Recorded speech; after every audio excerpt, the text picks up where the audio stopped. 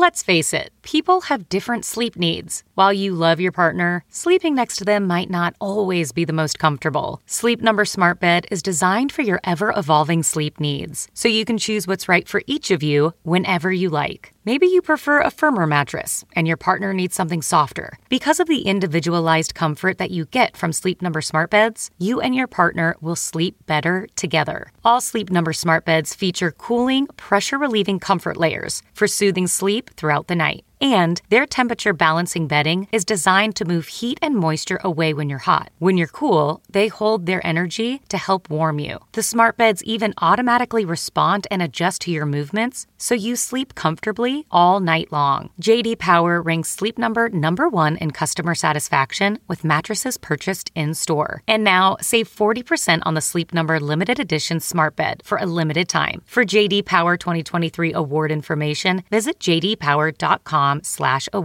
Only at a Sleep Number store or sleepnumber.com. Man, that sunset is gorgeous. Grill, patio, sunset. Hard to get better than that. Unless you're browsing Carvana's inventory while you soak it all in. Oh, burger time. So sit back, get comfortable. Carvana's got thousands of cars under $20,000 just waiting for you. I could stay here forever. Carvana, where car buying meets comfort meets convenience. Download the app or visit Carvana.com today. The following podcast is a Dear Media production. Hi, friends, and welcome to the Papaya Podcast. I'm your hostess, trying her mostest, Sarah Nicole, and each week I'm going to be dishing out some sweetness mixed in with some seeds of wisdom or something like that. So get ready to get inspired, get candid, get real, because we are all in this digital space together. I am in a hotel room yet again with another guest yet again. Please welcome Devon Brooks. Hi. I like looking at you out of this view. Oh my gosh, guys, I'm in this. If you followed this journey on my Instagram, I got upgraded into this ocean view room, which is like the hugest thing I've ever had. I'm not even kidding. Like when it comes to like appreciation of life and stuff, I'm so glad that I'm so simple because this made me stupidly happy. And I last night by myself skipped through the entire place all the way through like 3 times. And I'm like, I'm a child inside, but there's part of me that was like, I am such in a season of after having a season of being a have-not. And I'm like, I'm so happy to have gratitude for like the grandeur of how cool this is. So I am so in love with this view. And I'm so glad that I'm so in love with it. It's absolutely remarkable here in Vancouver. It is. It's a good backdrop for this convo because it's all about the big opportunities and mindset and choices, and we're looking out at the big blue ocean. Okay, you just went deep so fast. And there's ships coming in and out. We can go on.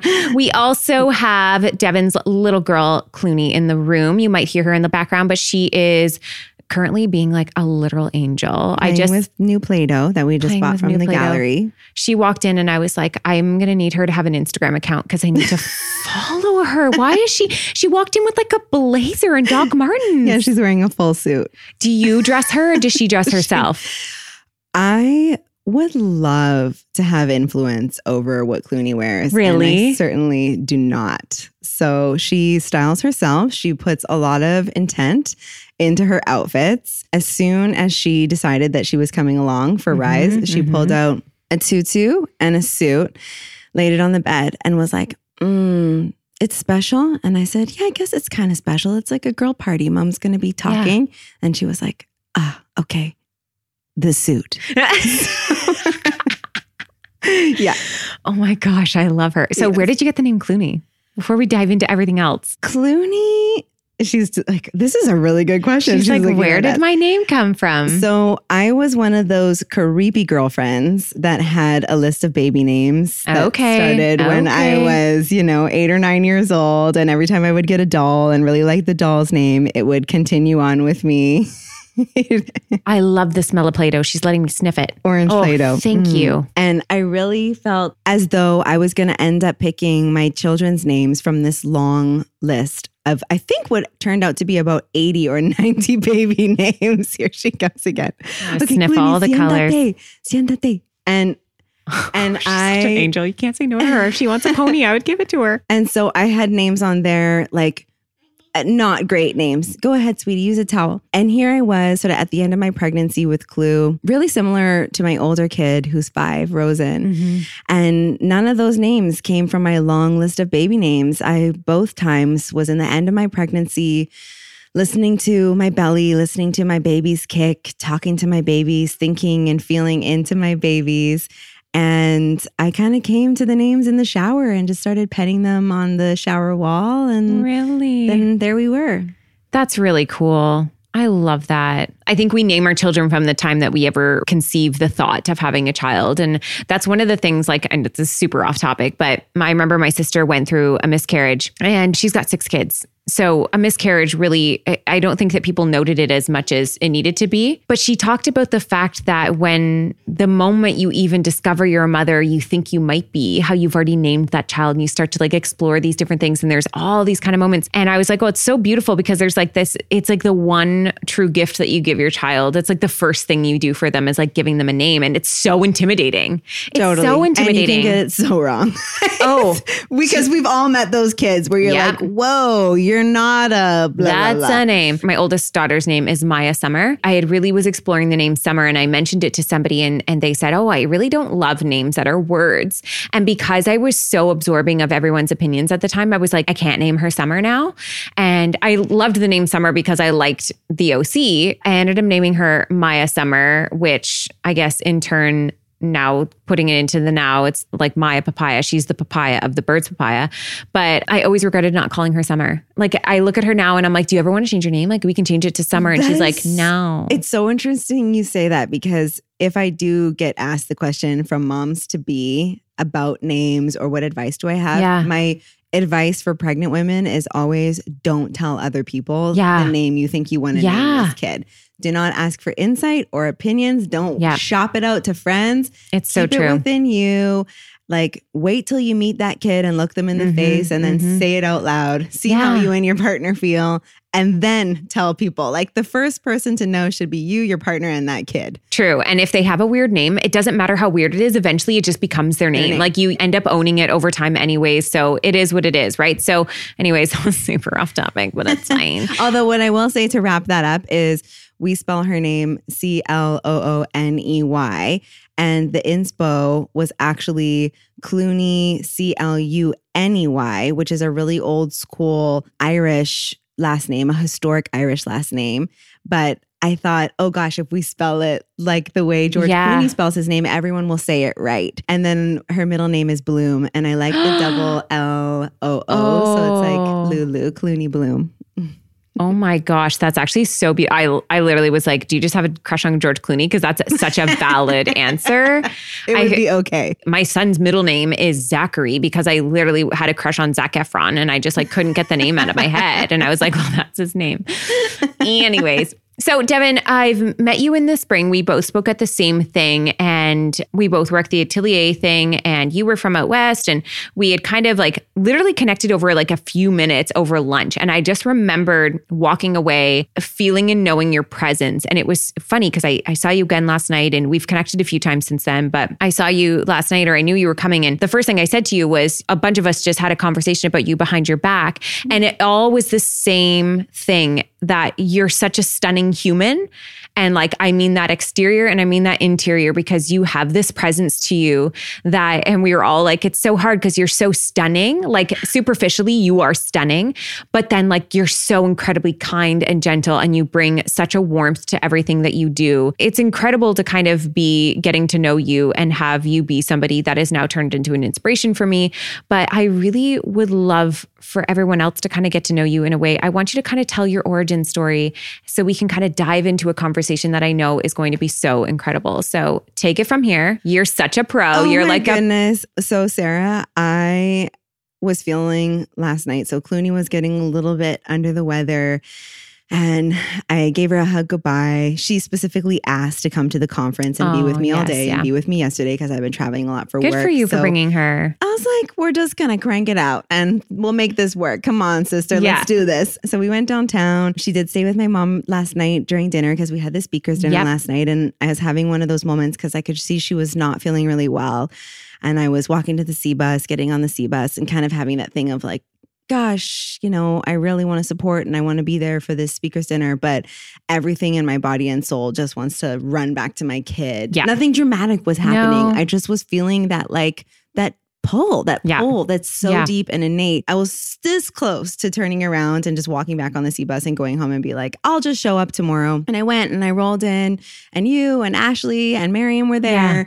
And I left last night and I just felt like I really had my soul filled. And And even like the girl conversation, the surface fun conversation. Yes. And also just connecting with meaningfully with really present, powerful, cool women who are just sort of unabashedly themselves. Yes. And that was really, really gratifying. So thank you for saying those very nice things about me. You know what? I felt the same way last night. It's one of those things that I always kind of have these like, I don't want to go. Like I always, pretty much at every social event ever, that's my last thought when I'm leaving the door. And that's like, even if usually if my kids were like upset or sick, I'd be like, okay, now I really want to leave. Like I'm the kind that was like, I'm the least of our family to be able to like cope with somebody being sick, even though I'll like be there and catch their puke. I'm the least capable of like handling that.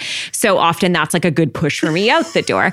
However, I always find that like that last minute anxiety of like not wanting to go to something is usually my last thought walking out, and which is I've learned is so lovely because as I go on, it always surprises me. I'm rarely met with the expectation that I had going into it. I'm usually blown away and I'm usually made to be wrong. And I love that. I love that you go into a dinner and you just like, you hug with people and you laugh. And then all of a sudden it's like hours have flown by and you're like, remember when I was like not even wanting to like walk out the door? Remember when I was not about this at all? Yeah. But I do it all the time. Like I literally I am like that. Even if it's something that I'm like pretty excited for, I still have those last minute like, now I got to get ready and I got to do the things.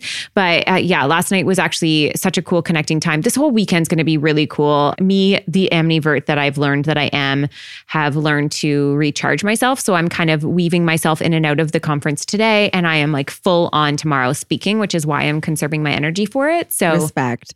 Well, we learn those things as we roll along. And I mean, the experience that I've had in my adulthood, I sort of jumped into entrepreneurialism at 20, 21 years old when I started with two co-founders, Blow Dry Bar, which in 2007 was the very first blow dry bar in the world and went on to spark the fastest growing category in beauty over the next decade. Yeah, I really need one to come to my hometown. Like I keep repeating this, but if somebody listening could open one in Guelph, I would love you forever.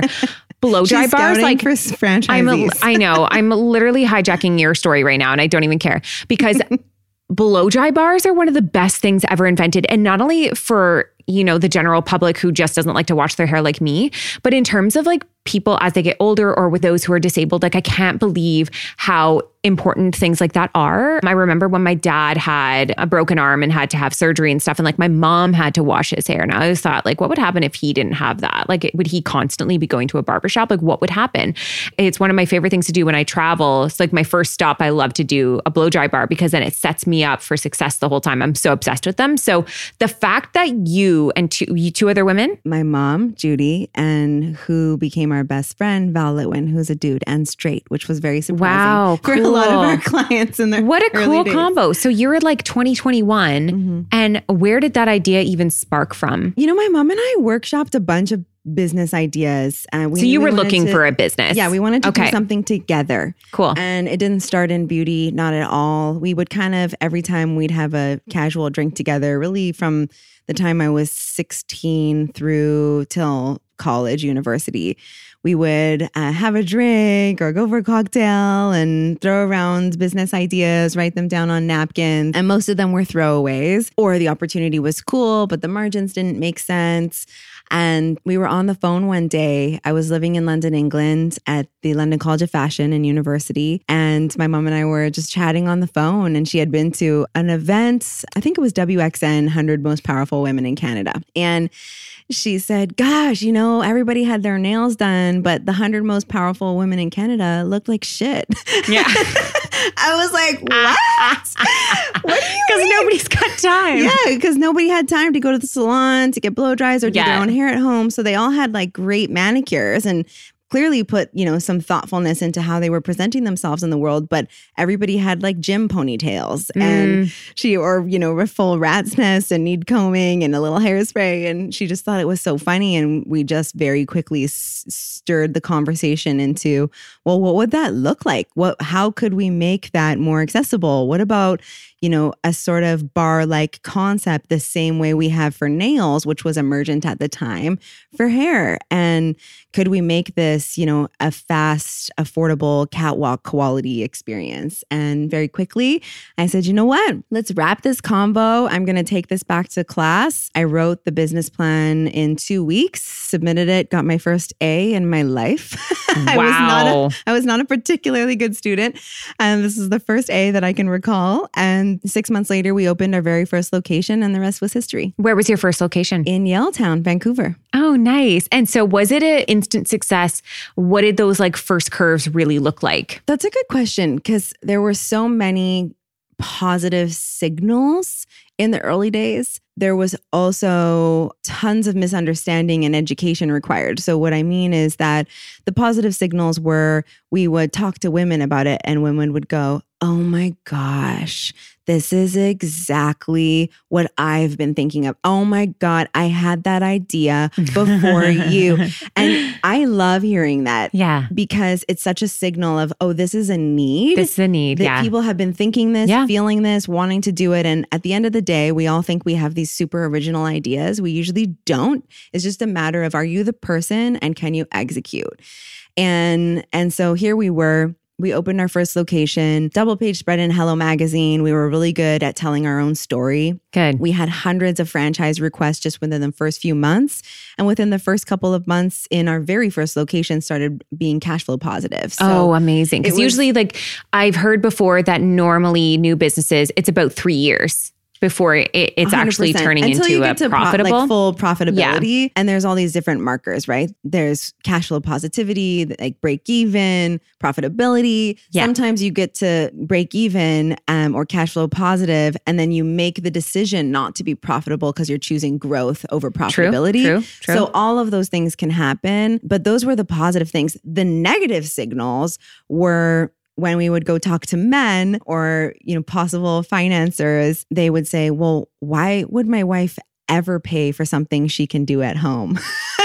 Have anybody ever taken takeout? Have they never heard of it in their lives? Totally. And we will delegate everything if we can delegate. I had this woman on the podcast a few weeks ago, Julie Cole from Mabel's Labels. Cool. And she was like, a women's economy is built on everybody just doing the things that they know how to do best. She's like, so-and-so cleans the house. So-and-so makes the birthday cakes. So-and-so, she's like, I make the labels and another person helps my kid with this. Like, if we want to support women in this economy, that's what we need to do is we need to delegate those things. We all need to do what it is that we're good at. And when she said those words, it was like weight lifted way off of me because no matter how okay I was with people having cleaners and stuff like that, I still felt guilt about the fact that I was hiring out for stuff that I could do myself in quotations, right? That's okay, baby. You just go wipe your hands with a towel and then you can keep playing or bring the towel to wipe the desk.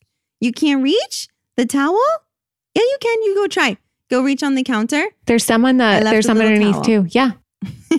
But yeah, I love that you said that would be the impression because why would women source something out that they could do themselves? But I think that's kind of the power of it. Also, it just shows how little men know women. That's what I used to laugh and realistically, men will do those things. They pay so much less for hair, and a lot of times, my dad's still the guy who will go and shave his own head and do all of these things. Thinking about those negative signals we got, that was one of them. Mm-hmm. And the other thing was, well, this is not a thing yet. So a lot of education was required. And there was no social media in the same way at that time, right? We literally had the first bloggers in Canada emerging. Okay. You want to talk on the microphone too? Okay, at the end. You can at the end. We would love for you to. Siéntate. You go sit and then we'll come get you and you can talk on the mic at the end. She's so sweet. So yeah, I mean, there's always positive things and there's always negative signals. You need to notice that there are more positive signals than negative signals and understand whether there's any validity to negative signals, or is it just a narrative? Is it education that's required? Is it because you're launching something, before the tipping point has occurred, which are all okay things that happens when you're first to market. The origin story or the beginning of my experience with entrepreneurship is really, really cemented in founding Blow Blow Dry Bar and where we went from there. And definitely, like I said, you want to make sure that the positive signals are outweighing the negative signals. And each new business, each new idea is going to have new challenges. So just because you've had a successful business before, just because you've had a successful social media feed before or blog before, it means that there are some principles to apply that are unique to having had that experience. But every new rodeo is presenting its own learnings and new requirements. I read something recently, and I already talked about this in another podcast, but I was reading the 101 Essays That'll Change the Way You Think by Brianna West. But the one thing that she talked about it in one of the essays was the fact that we apply a lot of what we think is going to make us happy and stuff based on past experience. And I feel like the same thing kind of happens. Like, yes, we take away things. Like if you think about relationships or jobs or anything, we always have stuff that we've learned, stuff that we carry with us, but we still don't know the future. We don't know how things are going to work out. So even if you have had a successful business in the past, that must be still coming with that knowledge of, I guess some people must be like, well, it worked before, I'll do it again. But the reality is you might have things that worked before that might not work again, or you might have something that didn't work before, and that doesn't mean that it's the end of the story and that the next one won't work either. Because wrap up whatever happened with that. So before I ask the next question, 140 locations around the world. Unreal. We bootstrapped our growth in the early days. There really wasn't VC funding available for businesses like us and entrepreneurs like us at that time. There were no venture capital funds that were focusing on women or beauty or brick and mortar. A lot has changed in the last decade. And, really the next sort of 5 years were about franchise growth, supporting the growth of that culture and the evolution of the locations themselves. We ended up joining forces with a merger partner from the East Coast of Canada and eventually exited fully, i.e. we sold our shares to our merger partner. So now I just get my hair done. So you no longer are involved whatsoever with it. I am now just like you. I'm a hair cadet. How? I go in and I get blow dried. How does it feel having let go of like your first baby? Every founder feels different. I get excited about business because I think that business is the way to affect change on the ground floor. It's the most impactful way to do something systemic. It's the most powerful way to enforce change and to do it quickly. Of course, there's politics. That actually takes a long time and much more money. Yes. And so when I think about what I want to see in the world, I think about how I can use business to achieve that. Yes. And when the end of a journey needs to happen, the end of a journey needs to happen. And I always understand that I'm taking those learnings. I'm taking all of those as assets into whatever it is that I do next. And what made you decide? Because now I've seen your face has popped up quite a few times in different speaking things all over. What kind of spurred you to kind of want to go into that space of either speaking? You're obviously very natural at it, but was that something that you saw for yourself, or was it literally just this heart and hope for women to understand business? Or do you speak to men as well? Like, I just would love to hear your speaking experience and journey with that too. I actually had a friend, an investor in Sphere, my new company, asked me the other day about her speaking career, and she really wants to get into sharing her story. She's had a very colored career, a very cool career. And for me, it was organic in that I started to get asked, particularly to sort of wax poetic on brand and culture, because that's really what we were known for in the early days of Blow. And that started to morph very quickly into the business of business and deep dives on entrepreneurship and really uncovering a bunch of things and topics that people didn't really feel that they had exposure or access to. A big part of that for me was also really honoring that a huge part of my entrepreneurial and leadership journey was grounded in some really difficult stuff. So when we opened our very first locations of Blow Dry Bar, I was 22 years old. Over the course of that time, I was going through 2 simultaneous judicial cases, one from when I was 18, when I was raped, and another from when I was 21, just about 3 months after opening the first location of Blow Dry Bar. And I was attacked at knife point in my own home. Oh my gosh. I did not know that. Yeah. Wow. So it was really me. My baby's sweet babe. She's like, what? Those were big words and big ideas, and they are. That changes you. If you let it. If you let it. Okay. And for me, that was where the lessons were. It was in me deciding how those experiences were going to impact my life rather than let the experiences decide how they were going to impact my life. So it was taking and seizing control over what it meant to have been twice victimized by violent or sexual violence. And then how that doubled down into my approach to leadership and to listening and to the idea that really leadership is just about being of service and nothing more.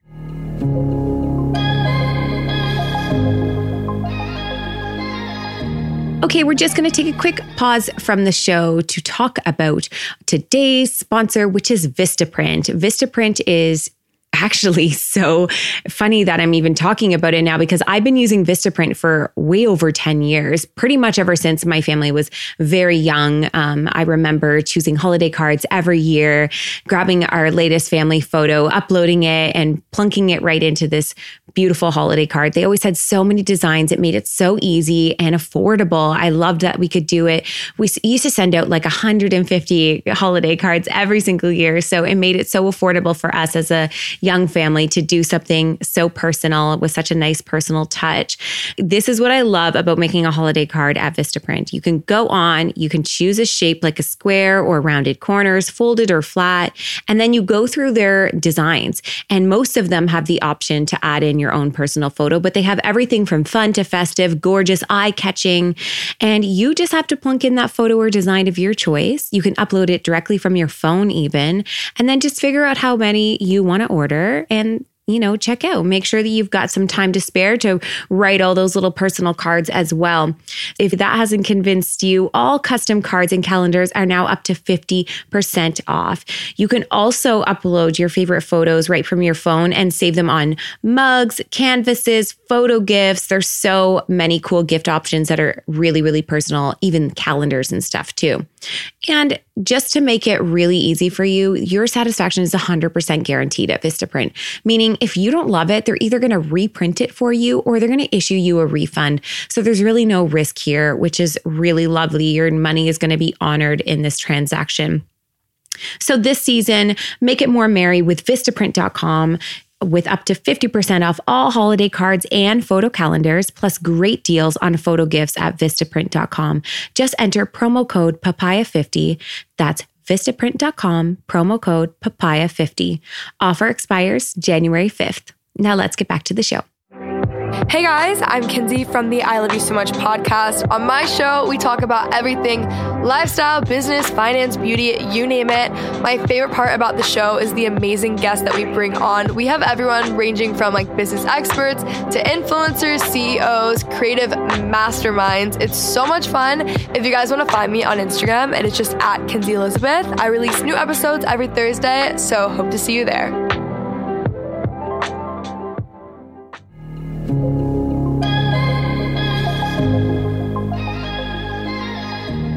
Now, I've currently still am journeying through post-traumatic. So I find it so interesting because there's part of me, I had another conversation on a podcast where a woman whose husband had died, and she talked about the fact that it was really hard for her when it came to the moment of realizing that she was in a way grateful for what it had taught her.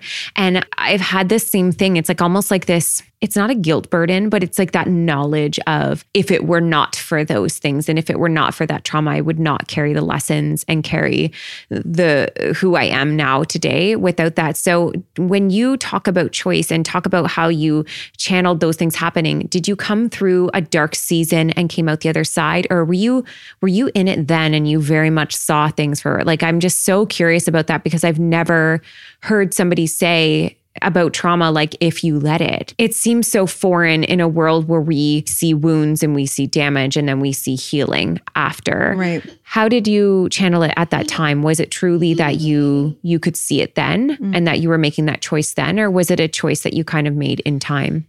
I love that my daughter was giggling throughout that. There is an elected lightness to this stuff. When I was in LA a couple of weeks ago, I was staying with family friends who are in the film business, and we were talking about how really so few films are successful in getting into drama and trauma whilst simultaneously owning the hilarity of life. Were you talking about the Joker? No, we weren't. Oh my we gosh. were talking about a bunch of niche films that, haven't really got the love that they should get, but that there are so few films. And The Joker is an interesting reference that tell the stories of real people and are able to include the lightness along the way and what's funny, and that you can be in the depths and the trenches and in the darkness of the hardest times in your life. And there will still be funny moments and there will still be moments of joy. And all of those exist actually in harmony. Yeah. So for me at the time, during the judicial processes themselves, started to experience PTSD. The average age of onset of PTSD is 23 for women. Okay. And that is generally because of the ages and experiences of women. So most women experience sexual violence or violence in their youth and in their adolescence and in early adulthood, so college, university. And so the average age is around then. That was true for me. I started having blackout panic attacks. I would be traveling for work in New York or Toronto and end up in a hospital. And so I tried all the things. I tried therapy. I tried meditation and yoga, which I ended up really adopting. I tried medication, which was necessary for some time, for some period of time. And then really important to me to be able to look at the resources available that didn't require me to be medicated for life. And in that process, I met my husband. And after having a number of panic attacks in a row over a couple of years, while still speaking and still leaning into these conversations, I had my last panic attack when I was 25. And I looked up at my husband with just total frustration and anger. Like, why is this? I'm a successful business person. I am really, really worked through these experiences, and I'm able to lay them all out there and to take ownership of, what it has meant for me. And yet still on the other side, this is happening. And he just looked me, deadpanned me in the eyes. And he said, if you're done having panic attacks, you can just stop. Whoa. And was it that simple? It was that simple. It was that simple. It was totally angering to have somebody suggest that it was as simple as me making the decision to have a different experience. And he was 100% right. And so I did, and I haven't had a panic attack since. And it doesn't mean that I haven't had early signs of something coming on. But what it has meant is I see it, I acknowledge it, I figure out what to do about it, and I make the choice to have a different experience. I love that because there's, obviously I work a lot in like the body confidence space and just like body neutrality. And that's been a huge key component is this choice and the fact that we really do have it. And I so relate to you when you said angering, because it is an angering thing because you're like, I've had my whole life and I've had all of these experiences. How come I'm just now understanding that I had this power inside of me? It's You got it, Sarah. That is the crux of the human experience. It is that we are so deeply uncomfortable and overwhelmed by, and can't accept in many cases, the power that we have over the experience we are having. Yes. In this form, in this body, in this life. It is so alarming and so angering and debilitating for individuals to just even fathom how powerful we are, that we accuse others, we blame, and we choose not to. And that is so life-altering when you start to really embrace what it means to make choices and to take ownership of the experience that you're having as a human being. So since then, you've obviously, that was 8 years ago since your last panic attack, and since you really started to step into what it means to understand that you have choice in this human experience that we call life. How has it been for you now, 8 years down? Have there been moments and times where you've really understood the power of that and just seeing that and experiencing it, and how this has kind of turned into your new baby, your new career, your new entrepreneurial thing? But I'm just so fascinated by it because I don't think enough of us, even right down to the wording. Recently, it was brought to my attention that, we don't empower each other. We allow ourselves to teach each other that we've always had the power. I'm not empowering you. I couldn't empower you if I tried, but I might remind you that you always have had it. And choosing those words, and it's funny because we say it all the time. It's so normal. I say empower all the time, but now I'm starting to really reflect in times that I say it, being I'm not empowering people. I'm literally just telling people that they have something inside of them that they've had always. They've always had it. We've just so buried it deep. We've put it in boxes. We put ourselves in boxes. We've allowed doors to be closed. We've allowed roadblocks on the roads of life. We've allowed fear to step in front of us over and over and over again. Yet there is always this choice inside of us. And we always do have this ability. And sometimes they're not as simple as a choice. Obviously, I'm not talking about things when we come to disability and things like that. No, there are things that we don't have choice for. We're strictly talking about mindset and experience. Yeah, 100%. But yeah, that power to empower thing, I'm so curious to hear how that really changed you in career and as a person through the last 8 years since you've had that last panic attack and have really leaned into your own personal power and choice. Well, soon after, we started the process of exiting Blow Dry Bar. And within a couple of years, I was full-time leadership and life coaching, and really organically, sort of by popular demand, coaching across Canada, the US, and Mexico. Entrepreneurs, small business owners, makers, professionals climbing corporate ladders who were digging into their purpose, who were considering their performance and how they could influence their performance, what needed to be moved out of the way, what narratives were no longer serving them, and how could they form new habits and really change the experience it was they were having so they could reach quote unquote goals. And so much of having the experience we want to have actually just comes down to systems and processes. And we're used to thinking about systems and processes. Sounds boring. Yeah, only in respect to business. Like an Excel sheet that I don't want to open. And, in our personal lives, it is still systems and processes. It's still this idea of forming habits, because when you have a process and you have a rhythm and you do the same thing over and over and over again, you don't have to spend 100% of your time thinking about the goal. In fact, you don't. You spend 99% of your time thinking about and showing up to the habits that will ultimately yield that end goal or that end result. And the 1% of the time, revisiting the goal. And that's what people get wrong. They get so much focused on living 99% of their lives talking about and thinking about and, saying out loud what it is that they want to experience, what they want to have, what they want to achieve, purchase, whatever. All of the work is in the process. It's all in the accountability, and you should be spending 99% of your time thinking about the process and showing up to do the work, and 1% of your time revisiting and refining the goal itself. And so that really rang true for me over the next sort of, 5 to 8 years.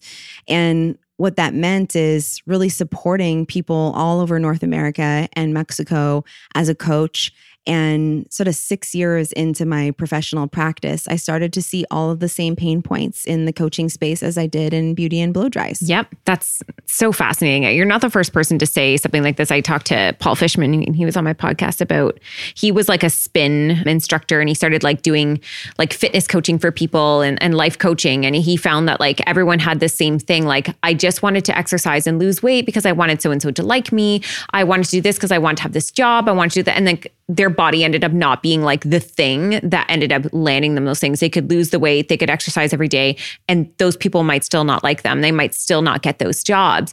And so he said that's when he realized that, like, again, kind of what you're saying is not so much like it's the goal-oriented stuff that we're going after, and instead it's like the experience of in between, right? Like, what if we were doing things not for the sake of like an expectation on the other side and just like truly journeying through it? Right. And I think that applies over and over and over to so many different things, because we are destination addiction people. Like, that's all we think about is success. And what does that look like? And what does it feel like to be unsuccessful? Whether it's like a relationship or a career or, you know, starting that new business or like, I don't know, even motherhood, like all of these things that we feel are going to essentially fill that for us as these goal points that we're going to somehow manifest happiness into, instead of like really working through the process of all of the stuff in between and enjoying it, like enjoying this ride that we have and that we call life. Totally. I mean, we are experts at idealizing, and we refer to that a lot as comparison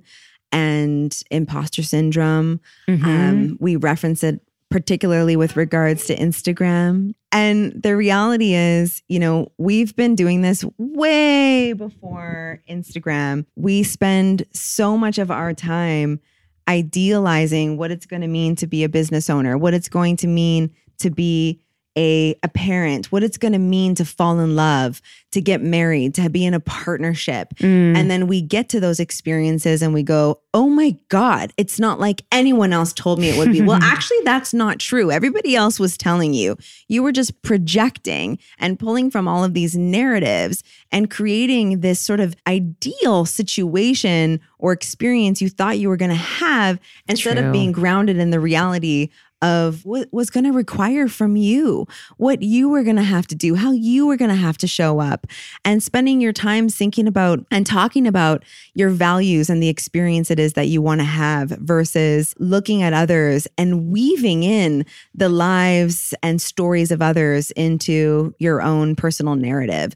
So I think that this is something that every human being on earth is very, very much guilty of. And, you know, when we look at the last, 5 years, we now know with certainty there is a global mental health crisis. Yes. And all the statistics and evidence point towards this. There's all-time levels of stress, depression, and anxiety, even though we have the least amount of famine and death and disease than we've ever had in the history of humankind. Oh, I've never even had those two put in the same category of comparison. That's incredible to hear. It's actually bizarre, and it shows you so much bizarre. about how much our mindset sucks. Jeez. Because we've now placed so much value on incredibly external and surface experiences. We literally have the least death, disease, famine than ever on this earth, this rock. And yet we have the most anxiety, stress, and depression. We are doing it to ourselves, and we are really only going to make these changes by taking ownership of the decisions we make, of the lives that we lead, of where we put our energy, where we put our time, and how we invest in ourselves and each other each and every day. And what that's meant is, over the last couple of years, we're seeing a huge shift into what I refer to as proactive well-being. And that's really where Sphere, I was going to say, must be where Sphere has come from. So you and I had a very good conversation about, you kind of explained Sphere to me, and I walked away being like, oh my gosh, like this is what you need. We've taken these terms like coaching and like all this stuff, and it feels like everyone's just like, they can suddenly just decide they're a coach, and like you feel like they're a professional and everything. And I'm like, it's muddied this word and this experience of what it actually is. So explain Sphere, because I'm so stoked on it. Like I get, after having that conversation with you, because I honestly didn't know what it was going to be and I didn't know how I was going to feel about it, but you explained it in such a way that made me understand that this is going to be so pivotal, I think, to our society. So I think it's a great idea. So explain Sphere and all of it. I'm like lost for words. So the origin of Sphere is really in this idea that I started to see all the same pain points in coaching as I did in beauty and blow dries. And that was, pricing was the wild, wild west, was super hard for people to find a coach. It took weeks and weeks of reconnaissance. And I was just going, wow, if it took this long, for somebody to find a great gym and a personal trainer, nobody would be fit. How can we expedite this? And the third piece was that the marketplace was emergent. And so coaching formally was founded in leadership and executive coaching about 40 years ago. Yep. And every decade it's morphed and expanded into more and more verticals: communications coaching, relationship coaching, life coaching. The fastest growing sector of coaching is life coaching, not surprisingly. And what Sphere really aims to serve is the idea of taking this thing, coaching, that we know has been statistically proven to support emotional and social intelligence, something we need every day to have the experience we want to have in the world, in our relationships, in work, in our lives, and to make it accessible. So our mission is to democratize coaching, which means inviting people into this experience and service that has been primarily prior left to people who make over $100,000 a year or executives and leaders in companies, and make it for the person who is thinking about bringing those resources into their lives to hold themselves accountable to how they want to live and who it is that they think that they are. And so we're kind of like the class pass of personal growth. I love that. That's so well said. We have an ecosystem of about 160 coaches across North America from all different training background verticals. We vet them and onboard them primarily by referral. So already published guides that keeps the level super high. We require them to have deep pre-existing practices, depth of experience, certification training. So they can't just say, I'm a coach. No, it's not like Instagram and Sphere. Not like Instagram. You can't just change your headline and start saying this is what you are. And that's because we know that whilst there are incredible coaches who have, coached at some of the most impactful companies in the world who don't have formal certification and training. Of course. The reality is the certs like NLI, Ericsson, Royal Road, CTI, I could go on. There are so many extraordinary coaching training programs.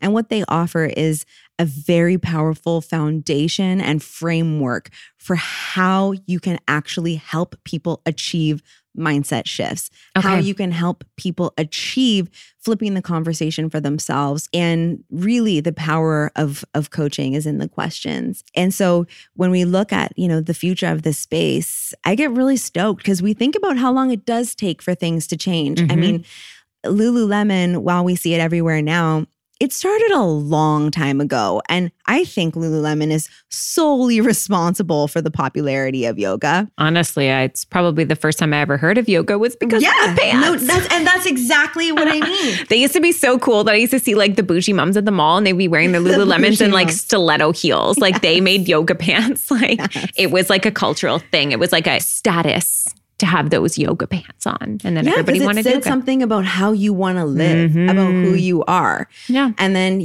we had a couple of great technology experiences and apps like Headspace and Calm that took, meditation off of the mountains and gave it to every mom, man, person in an urban dwelling who had 10 minutes to spare. Yes. And what that did was completely change the way that we live, the way that we talk, and brought this idea of well-being and wellness into popular culture. And the next evolution of being in your body and reflecting and listening to your thoughts is wanting to have qualified conversations about how to experience change. This is one of the reasons why I love the podcast so much and why I've loved starting listening to other podcasts and stuff as well, because even though I mostly listen to crime ones. Oh my God. Do you listen to, what is it called? Crime podcasts. Like I listen to all the crime podcasts. What is like that? all of that? There's like a very famous one in the US. There's like Serial. Right. And then there's like To Live and Die in LA. There's Up and Vanish. There's S-Town. Like I've listened to them all. The one thing that I love about it is it's the same kind of thing like reading where you can walk away with a new awareness and a new knowledge. And it is that like emotional and mental like maturity and advancements. And so I love that you're kind of talking about life coaching being in a way of like, I don't even know what word I'm trying to say here. Infancy. Yeah. It's it's at the beginning, but like, can you explain the difference between like life coaching and therapy? Cause that's the one thing I got really, cause I found I got a lot of emotional maturity from therapy and from the tools and the tricks that I was given. I've never tried life coaching. So for me to give context to this is irrelevant because I don't have any life coaching. I have a couple friends, like I have one friend who's a life coach and she said like one sentence to me about something and it's changed the way I've thought about life forevermore. And I'm like, it's intelligent conversations. And like you said, like those really good questions. And she had basically, she was another speaker at Atelier, but she had asked the question of like, what's in your toolbox? Like when things are wrong or when you're going through life, like who's in your toolbox and what are your tools? And like learning to put understanding what your tools are to get through things. And I was like, it's always just made me consider help and consider things like therapy is like in my toolbox. Certain people are in my toolbox. Certain books are in my toolbox. Certain songs are in my toolbox. Like these are all my tools. Or the way you eat the way I eat, certain ways I exercise. Some ways I exercise don't make me feel good at the end of it and other ones really do. Those things are in my toolbox. But taking like this one sentence and this one minor experience that I had with a life coach has caused me to feel like, yes, I understand why this is really profound and really important. But I would love for you to kind of explain for those listening the difference between life coaching and therapy, because they are different. Right. So when I think about personal and professional coaching and how this space is really emerging as being different to therapy or counseling, number one, as it relates to therapy and psychotherapy, when you're going to coaching, you're not going for a diagnosis. Right. You're not going for a prescription. You're not going to dig into your past and pathology in relation to your past. Okay. That is all therapy. Yes. That's what therapy is excellent at. It's what it's for. Coaching, whether it's about, your personal life, your relationships, or communication and leadership, is about the present and about the future. It's about how you're showing up. It's about holding yourself to task and calling yourself to task on a continuum. You'll find that when you crack open the books of the entrepreneurs who you idolize or admire, I guarantee you they will all have coaches. That's one thing I've learned. Multiple coaches for different things. I think we all think that whoever's like ahead of us must just have it all together. And the further along I go and the more people that start asking me for advice, I'm always constantly going like, I still need help. I still have other people that I'm going to and I'm reaching for. And it is like, it is this pyramid. It is this ladder in which we are continually helping each other and making sure that we're activating ourselves in the right way. Nobody's got it figured out. Hey, nobody. No. And it's, even life coaches have life coaches. The best ones do. It's actually one of our vetting factors. Really? I love that. We require that we scale coaches who have coaches. Good. So otherwise, you're not in the work. So yeah, I mean, I think what's so exciting about the future of self-improvement is that our response to the mental health crisis is now going to everyday people in our everyday lives and having us consider, what are the things that I can do and bring in to my rhythm and routine that will aid and help me or expedite me in having the experience I want to have in my life, work, and relationships. Yes. And, coaching is one of those things. And so, yeah, we're really, really stoked about what we're doing at Sphere. And how can people find it? It's an app, right? It is an app. That was very important. As you've heard, I was in the beauty space before this. Yeah. I was not a futurist or technologist by any means. I was the girl that would be like, I don't know how to press this button, or this is not doing this. Like, I can't get this to download. But it was really important that this was a business that went mobile first, because that's where we spend so much of our time. We do. Yeah, we do. It's always with us. And when I thought about bringing coaching into people's lives and making this as widely accessible as possible, it had to be in our phones. I so love that because, I've looked at the stats too. We know people are taking in content all the time that way. And it does make it a lot more accessible, right? Like I've learned recently, even like with I have like presets for photos and stuff like that. How many people don't have computers? And you're just like, oh gosh, like how dare we assume that everybody has this, where almost everybody has a phone, even like all different areas. And it's almost a requirement now, right? Like it's something that I think almost everybody has access to. So to be able to have access, and we've even talked about some of the different price points in terms of what Sphere offers. It's groundbreaking that you've made it. And that's one of the things I said that I was really proud of you for, that you made this price point accessible for so many people that normally wouldn't be able to afford. What a luxury of life coaching, right? Right. And that's how things stay exclusive. Price is one of the things that keeps things exclusive. And it's been largely unnecessary. Yeah. The thing that was really important in Sphere was to build a business model that truly allowed us to reimagine the way that this type of work was accessed and delivered. So in Sphere, you can find memberships ranging from $90 a month up to $288 a month, 90 being our sort of most accessible. That is groundbreaking for coaching. Or when you think about, I was going to say, like, even I know how much like therapy costs. It's like $130 an hour. Yeah, what is like typical? What is typical for a life coach hourly rate? Just to kind of like give that expansive like context to somebody who's never had a life coach before. Like therapy, it really depends on the city that you're in. Yep. So it's more expensive if you live in, highly populated, densely populated urban dwellings. Many life coaches in New York are hundreds and hundreds and hundreds of dollars an hour. Yeah. Generally, if you go to find a great, deeply experienced coach, they're going to cost anywhere between $200 to $300 an hour or more as a starter. Most of those coaches, because they're in their own little professional practices, they're not highly scalable. They're doing all the maintenance, management, administration. Yeah, not saying that they're not worth that. It's more about the sense of like, they need to take care of those things. Pricing. Absolutely. And so what that's changed for them for Sphere is we handle all of that. The average coach is spending 40% of their time each week on all of those other pieces, which have to be considered and factored into pricing. And so with Sphere, we're able to challenge that and make the pricing so much more accessible because we give coaches their time back and give them access to more sessions. Oh, that's incredible. So that's how we were actually able to rethink the price of coaching, was actually by the time that we were giving back to coaches, therefore being able to challenge and change the price of coaching, both for the consumer and then really grow the space for the coaches themselves, give them more work and have them spending time in what it is that they love and do best, which is helping people live transformational lives. Coming back to that same economy thing, if we're all just doing what we're good at and delegating the rest. And so you guys are offering that. I could talk to you like literally all day. But we both know that it's Clooney's turn. Also, it is Clooney's turn. You have to go on stage soon. Clooney, give us like some...